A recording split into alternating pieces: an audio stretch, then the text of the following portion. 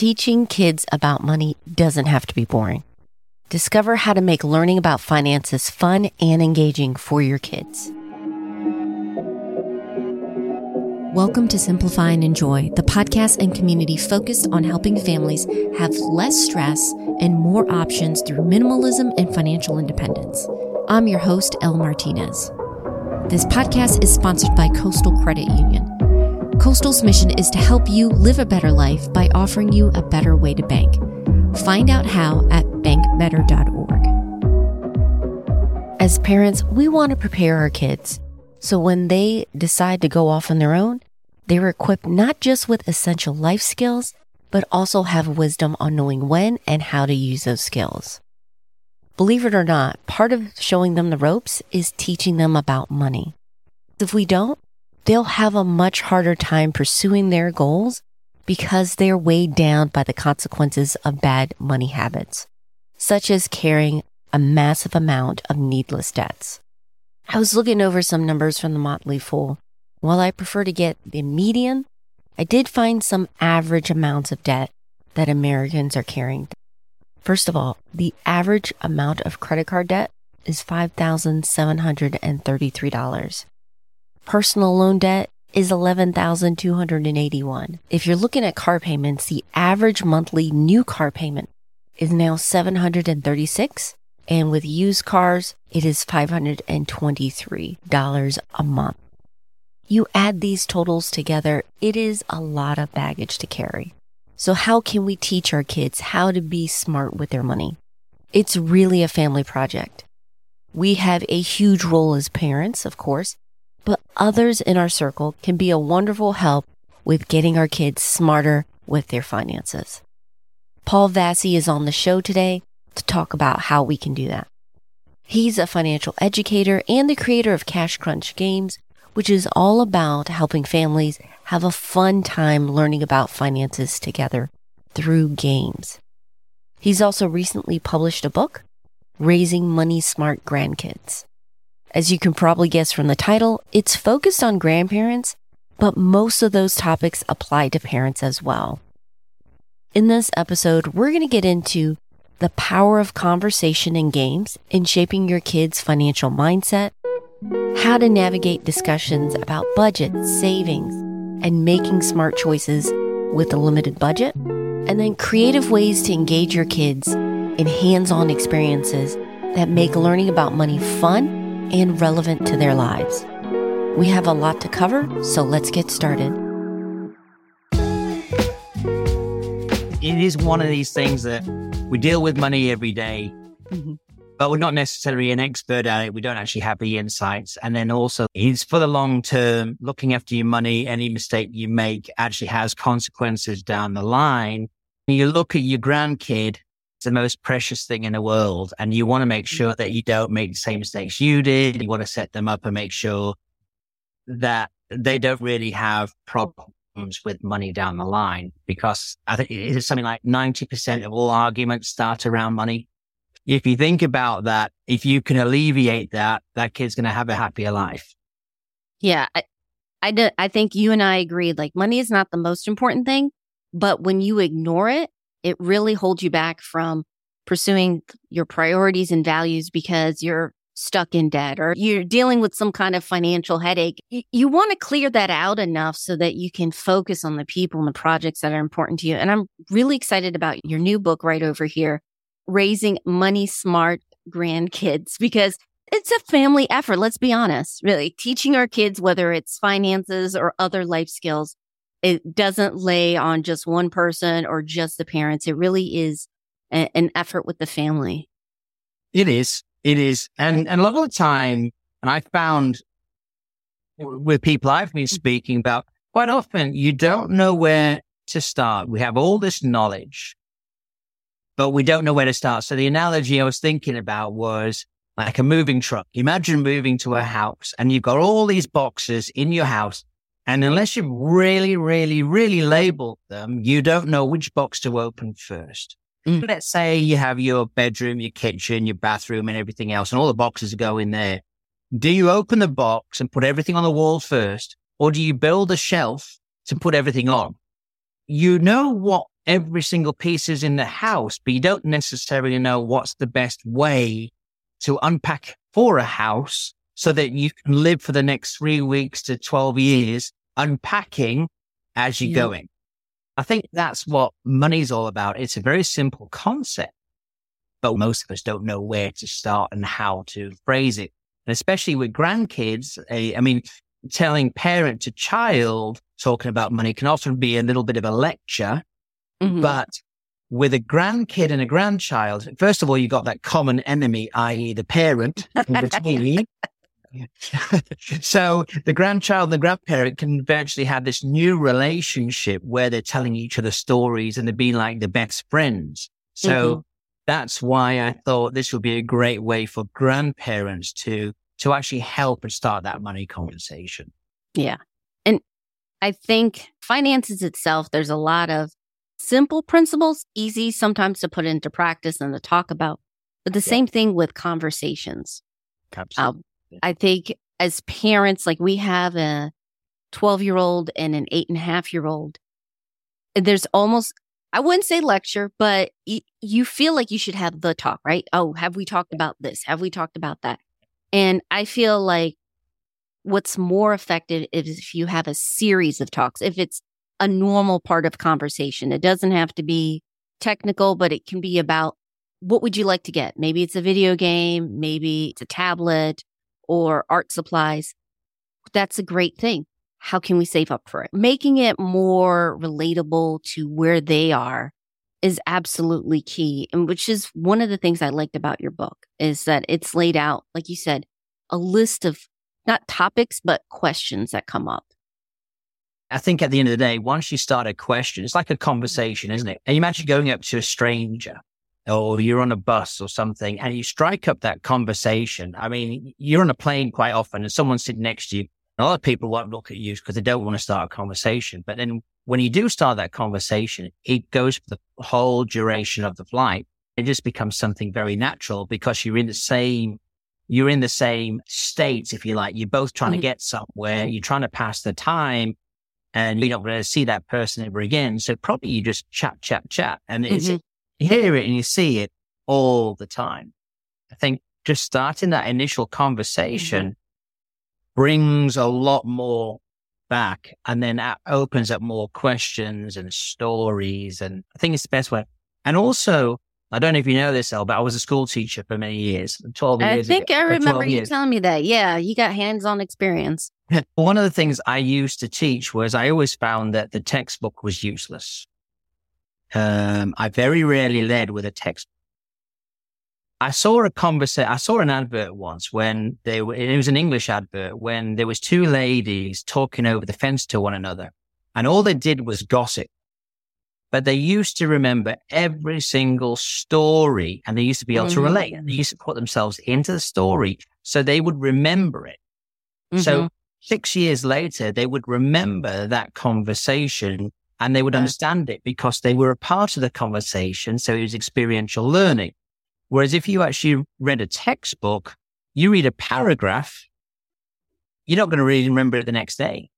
But if you remember gossip and you remember a story and conversations you had with your grandparents, about little things, little memories like that.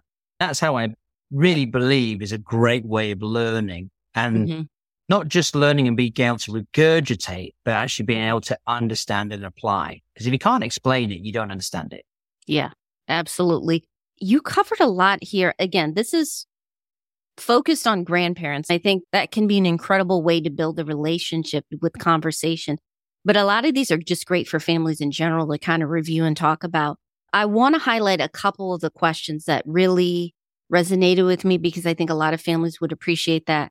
You had one in 9 about creating hands-on experiences with grandparents with their grandchildren. Like when you are experiencing it versus, hey, I'm going to teach you a lesson about budgeting. But hey, when they're young, here's your first piggy bank. Let's play around with, here's 4 quarters. This is how you divide it. Or, like these conversations where you're engaging them absolutely, can make a difference. Those are the things that stick with you. I saw you had ideas about like even grocery shopping, getting them involved. I did that with my kids before they started school, was like the snack budget. So before they could do a lot of the numbers per se, they knew they had one snack and it had to be less than this amount. And so it was a choice of bag of chips or cookies. And now you're having a conversation. You just taught them opportunity cost. Yeah. I mean, you hear that all the time, opportunity cost. Then you probably said, right, you got $1. Now you got 75 cents. Mm-hmm. So you just take in a quarter away, go and find something again. So now they're learning to live within the budgeting rules. Yeah. So if you think about it as a parent, what you've just done is you've given them a wage, taxes. Now you said, okay, here's your disposable income. Go and spend what you need to get. All right. Now I've just taken some more away from you. What do you have to make do? So now you're saying, well, I always wanted this, but I can't have this, but this will fill me up. It'll give me my sugar rush and everything else I need. So they just found an alternative. Yeah. All right. And maybe I shouldn't say sugar rush, but unfortunately we can't get away from the world of sugar. Or let's have some fruit instead. That still does the same thing. It fills me up, gives me energy, and does what I need to do.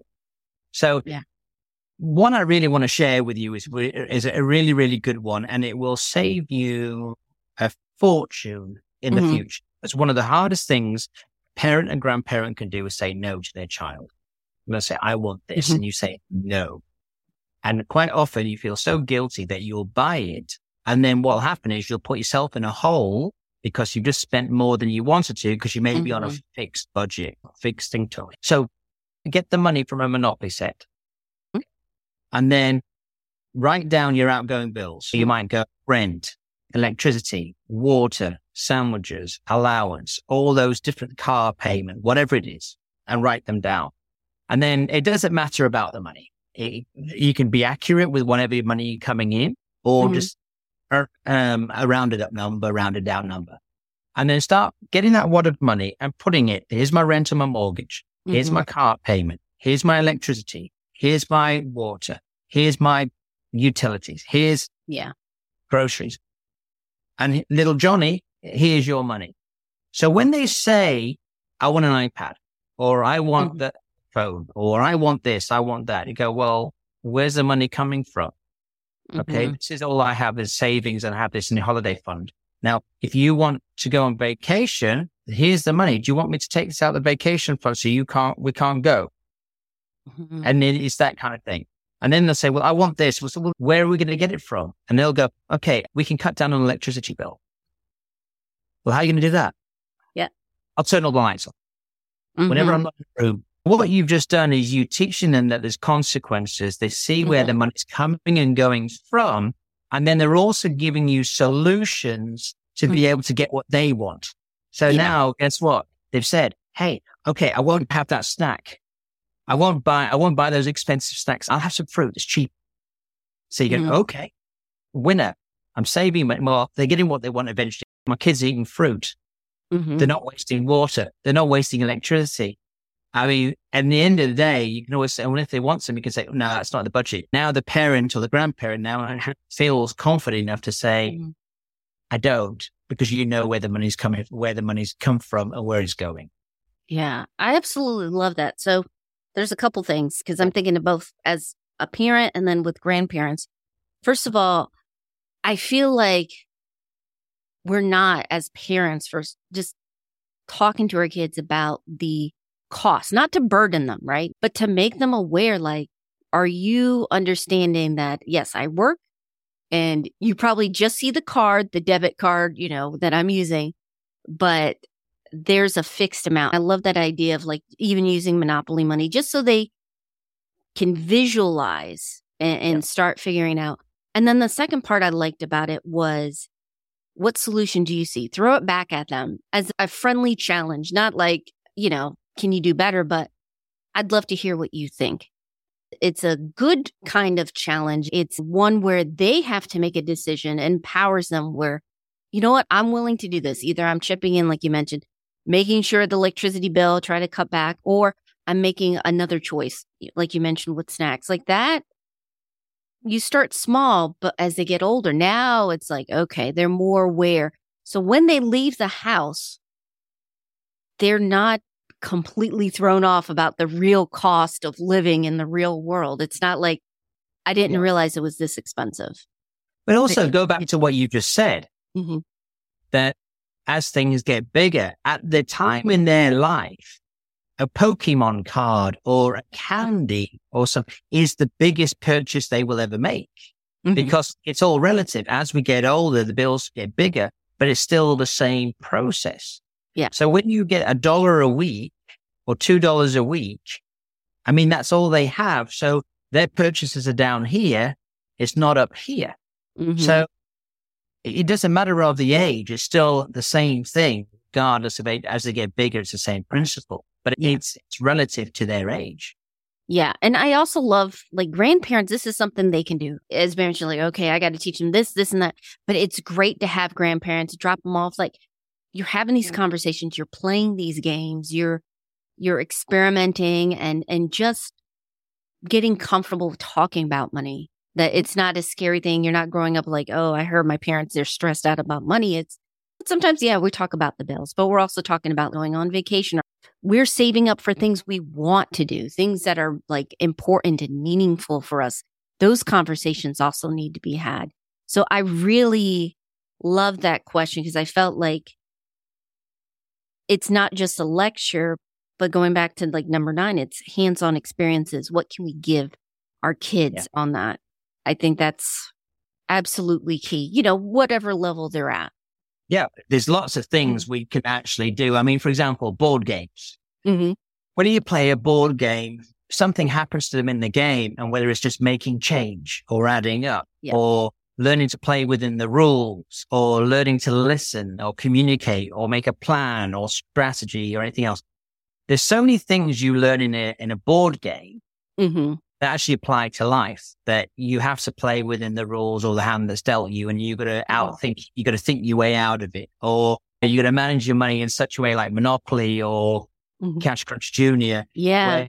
You got to save first to spend later. So it's just learn skills that makes that kid an expert, which they can then apply to the real life. I mean, he said about grocery shopping, going in there with some money and then saying, hey, we'll go and find the best value for that. And, is it price per unit? Your savings jar, with every time you get money, you have two jars. One's your spending jar and one's your savings jar. So every dollar you get, and maybe that's what the grandparents do, is if they get an allowance of $2, maybe you give it to them in dimes. So they can put 20 cents or 10 cents in every dollar in the savings jar and they keep the 90 cents. Now what they're seeing is the savings going up. That translates into parenthood with your emergency fund and your savings. Then you're just teaching in that basic skill and your initial skill of save first, spend later, or pay yourself. I don't like that one is pay yourself, because how do I pay myself? Who's employing me? I'm not employing myself. So I'm saving money before I spend. And what they then realize is, when they have less money, they make smarter decisions. We've all been there. When you're down to your last dollar and you want to get the best value for your money, you really stop and think about, how do I save as much, or what do I get? I mean, if we go on vacation, we comparison shop big time on the savings of the upfront fees, don't we? Yeah. And then we look at, what's the accommodation look like, and what's the travel time, and we're looking for savings on gas. And all these things, because every dollar that you save is a dollar that you don't have to earn, which you could actually save for later, and that will work for you. So there's lots of things that you can do along those. I mean, I know there's a lot of people say, anything you save each month, I will match. That's another way to get them going. Or you say, right, I'm going to give you an allowance, and if you ask for anything outside of these things, you're not going to get it. So now you teach them delayed gratification. There's lots of different things that you can actually do, even going back to grocery shopping. Even paying with cash, just so they learn to actually hand over money and actually check the change afterwards. Yeah. There's so many opportunities, and I feel like we don't get enough of it. I get it. Like, it is faster for you to pay for everything or you to take care of that. But giving them an opportunity of, hey, you know what? Let's set aside, like, we'll use the grocery example. I got everything. You spent your allowance. This is your allowance stuff. You're behind me or ahead of me. Pay for it yourself. It also makes them feel like, hey, I'm responsible. I'm doing this. It makes them feel like I'm not just taking my parents' money. I am actually have my own little budget. I'm getting this set up. So I love that. There was another point I want to make sure I mention in number 22 about kids with their questions and encouraging their ideas, because you're a teacher, kids will ask you to death. Like when they're interested in something or when that moment is there and they're just like drilling you down with questions, you want to have something to say. And I love number 5. You said to take your own experiences for real life examples. But here's the key part. Share both successes and challenges to provide a well-rounded view of money and managing that money. Yeah. It's easy to talk about those wins, right? But absolutely. And quite often the biggest lessons are the ones of the mistakes you made, because that's the one that hurts you the most. You're talking about it and the kid actually picks up and goes, yeah, you had a tough time. I don't want to say, because when you're 8, 9, 5, 6, 7, 8, 9, I mean, your grandparents walk on water.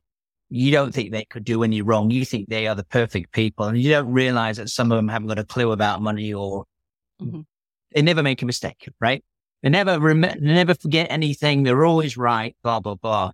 And then as you get older, you realize, maybe not so much, but actually by making the mistakes, it's something that they've learned. It's one thing you don't. It's like, if there's boiling pan, you touch it, the kid touches it, they're never going to touch it again, because I'm a bit weary of pans now on stoves.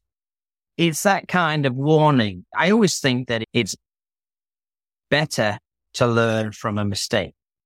But actually, if you were in a coaching world, yes, you will go over the mistakes and you go, okay, we've highlighted them, you've learned from them, you're never going to make it again. But also, if you've had successes, you should actually be equally spending a lot of time on those successes, because then you can recognize what the success is. So you may have bought something and it's like, but not by remorse, isn't it? Why did I buy that? Why did I use that? Blah, blah, blah. And you look and you go, well, that was a waste of money. So you can learn from that. But then on the other side, you can also say, I bought this and it was the best thing I've ever had. I bought it because of this. And you can actually then celebrate both sides. But then when the kid comes to it, to say, well, they've learned the value of money, and you talked about hourly rates. I only get so much an hour. When I spend it, it's gone. What did I get for my value of money? What is it going to do for me in the long run, as opposed to, I bought this piece of rubbish and I've never used it. It's collecting dust in my room. And I bet we all do that. Everybody who watches podcast, I bet if we walk through our house now, we'd be ashamed of actually how much money we've actually wasted on things. Yeah, we're all guilty of that. But there's a couple really good points about that. One is, if we don't talk about our mistakes, right, we're giving the wrong impression to our kids. One, not just about ourselves. It's not an ego thing, but actually it would harm them, because when they make a mistake, because we all make mistakes in life, whether it's finances or not, they're going to feel like I'm an idiot. Like they're going to feel bad about it. Or something I've seen happen is they talk to a financial advisor who does not have their best interests at heart, but because they're the financial expert and they've had some, the kid, now an adult, has bad experience before, they'll just completely trust without having that critical thinking, without asking questions. And that can just mess them up for a very long time. But then also just in a relationship, just let your kids make mistakes. We're kind of going through the middle of that now. Like our girls, their allowance, not that they're older, is a little bit more. Yeah. And they're into YouTube, like a lot of kids, and YouTube channels, buy our merch or do this. And they wanted to buy some stuff on the channel, and I commend them. They wanted to support a creator that they liked. But the overcharge, you waiting for weeks, they get it, and it's like, you paid this for this? But it was a good experience for them. There's a lot to be said about that with allowances. Like if they buy that and they realize, wow, I bought that and I got this, I mean, they may learn later on. I mean, that's the mistake they made, is that they've got to be aware of what are they actually getting for their money, and is it actually worth it? And then also learning, like you say, and that would be a learning point. Hey, I'm glad you got that $25 hoodie off YouTube, but let's just look at this for a second. So you're supporting the channel as $25, but you only saw the price, but then there was a $20 shipping fee, and then there was another $5 tax. So that $20 was now $45. So you had this much money. Now you owe me this much money because you only saw this price. What could we have done differently? Could we have maybe found that merch somewhere else? Could we have actually, is it still worth $45 to you? And if it is, fair enough. Yeah. But just know that the shipping and that could have meant another hoodie and potentially another t-shirt. Yeah. And that is a learning moment. When I was in the classroom, I actually pushed them to make mistakes. I actually wanted them in conversations to put themselves out there to make a mistake, because if they didn't, they weren't truly learning. Obviously, you get it right, great. I love it. But these kids were not learning. I really wanted to encourage them to think about as far out and as far wide as possible, rather than like this example you just said. We gain the merch from YouTube, $25, great. But what else did we learn from that purchase? What didn't you see when you bought that purchase? And that's the learning point that I want them to be willing to learn. And if they make a mistake, and especially at a young age, so what? You're not buying a Lamborghini or a house or a time. That's the key, right? Like, let them have the little mistake with you so they don't have those huge mistakes. It might be $50, but what's $50 in the scheme of how many years you're alive?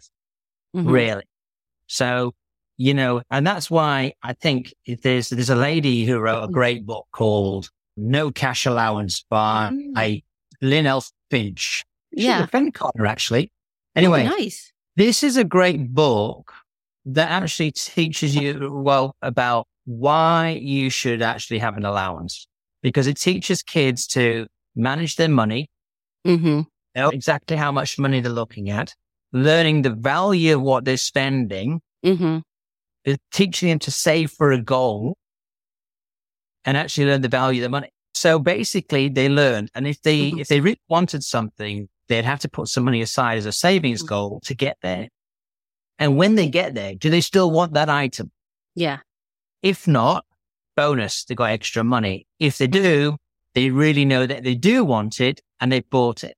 They've had that cooling off period, if you like, to actually think about buying it. But think about that, translating that into adulthood when you're looking for that first deposit for your house or scraping money to invest in the business or even into investing. You've got that discipline to actually start those skills that we as adults require.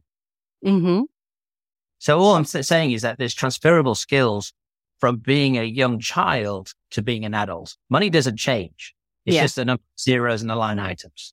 What I enjoyed about your book, it's not heavy with the technical terms of finance. It does cover things like credit scores and savings and budgets, but it's done in a conversational style, which I think makes it less intimidating, which encourage you to have more conversations, less of a barrier. But your great book is one resource. I know you mentioned before we started hit record some other resources for parents and families that want to help out their kids. Yeah, there's a couple. There's a great lady called Jamie Boss. She's got some Milton books. There is Rob Phelan, who's a Finn Connor as well. M is for money. Yeah. There's another guy called Sammy Rabbit. I mean, he basically teaches kids to sing through, learn about money through song and dance. So he's got his YouTube channel and everything else. Yeah. So there's a fair few people out there. And there's another one called Grandpa's Fables by Will Rainey. If you really want to get kids going with their own, that was another thing, is debit cards, because now we're trying to go to, you read the news about cashless society and all this lot. But when you go to a store and you pay with a credit card, there's a big disconnect between spending money and actually swiping. They don't connect the dots. And that's a really, really big conversation where you say, well, a debit card and a credit card, they have to understand that, where debit card comes straight out of your account and every time a swipe is equivalent of giving money. Yeah. And in fact, the new online game coming out, shameless plug, in the next couple of months, where we actually make changes for elementary and middle schoolers. Nice. Where they plan to save as much money as possible, but they have to manage the money, give money, and they also put a little bit of investing, but you only get money back at the end of the game for the investing. So it's a long-term thing. But when they have to spend things, they have to put it on their prepaid debit card. So they actually have to transfer money on a debit card. So that helps them connect the dots between a debit card and that. But going on to that, if you want kids to get into the hang of that, there's FamZoo, Bill Dwight. Yep, we use him. Card. Yeah. Yeah. Phenomenal, isn't it? He had 5 kids and he created this card for his kids to keep control of their spending. So he could see what they were spending. And basically you put money on the card each month or whenever you want. Yeah. They can go to the store for you and buy stuff. And if they haven't got enough money, they can request it and you can go yes or no. Yep. And you get a statement and everything else. So it teaches them basic banking skills. So Bill Dwight with FamZoo, there's GoHenry and there's Greenlight. They're all well worth looking at as well. So happy they got good options there. Yeah, we use FamZoo. I've met Bill. Brilliant guy, FamZoo. And really genuinely cares about, again, it's not just like making our kids financially savvy. That is good. But the conversations, what are we doing with our money? What's the big picture? What values, as us as parents and grandparents, what do we want to pass on to our kids? I love how you said your game is also going to include generosity with gifts. Have that a part of the conversation. Do your kids see you giving? We tend to keep certain things private, but we let our kids know, hey, we want to support this or we want to, do this. Well, I also think that it's a very important role because I think more and more people, unfortunately, getting more and more selfish. And we've got to keep that citizenship alive because, unfortunately, we're becoming more self-absorbed and becoming more of a circle, in our own little sphere. And I've seen this a lot. And, churches tithe a lot, but we can also give. And the thing is, it's not just about giving your money. It's about giving your time to help people. From an early age, it's great that young kids, and I love it that they're very helpful when they're young kids. And I just want to keep doing that in a way. There's always somebody out there that needs help.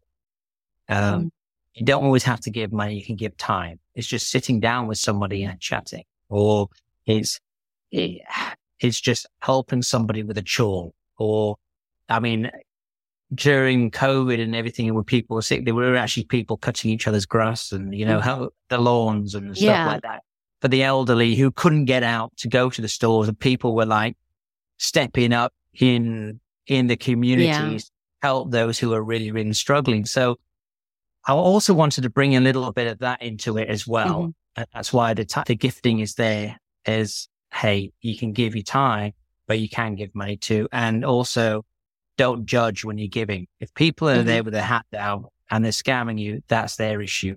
It's not yours. It's still good that you gave or you were being kind. Now you can get a little bit savvy with that and go, well, if these people are actually begging, buy them food. Don't like the food. Well, then they're not that desperate for it, and you learn your lesson. I used to do that too. But also at that time I was a poor college kid. So I was like, I don't have extra cash. But I'll split my lunch with you, those conversations. Yeah. I think you've got to bring in a bit of citizenship with money because if people are just totally money orientated, it becomes very materialistic and very greedy to the point that money is the total goal. And I will do anything I can to have that money and forget about anybody else at the sideline. Whereas if you actually see the value of money, but you also see you're part of the community, I think you're going to be a bit more rounded with your money, and you're more likely to help. And then ultimately, as a grandparent, you would look at your kid and say, is this kid kind? Is this kid liked? Is he nice? Has he got a good soul? Does he like money? Yes, but is he going to be successful? Does he look after his money or her money? Those are all the worries that a grandparent or parent will have, is will they have enough money for the future? Are they liked? Do they have friends? And are they going to get life?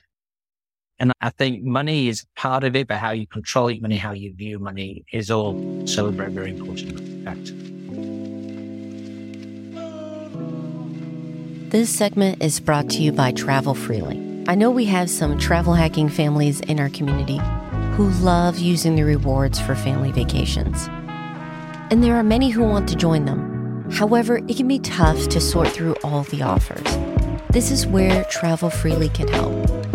It simplifies your search and makes it easy to find the best offers and deals that fit your family and how they spend, so you are maximizing your rewards. If you want to learn more on how to travel hack your next epic family trip, please go to simplifyandenjoy.com/travel-freely. Before we wrap up, I want to focus on a few key takeaways I picked up from speaking with Paul and preparing this episode. The first is start talking about money early and regularly with your kids. Begin teaching your kids about money even when they're young. Use hands-on experiences and games to make learning about money fun and relatable. Have these conversations be a normal part of your day. It doesn't have to be in depth.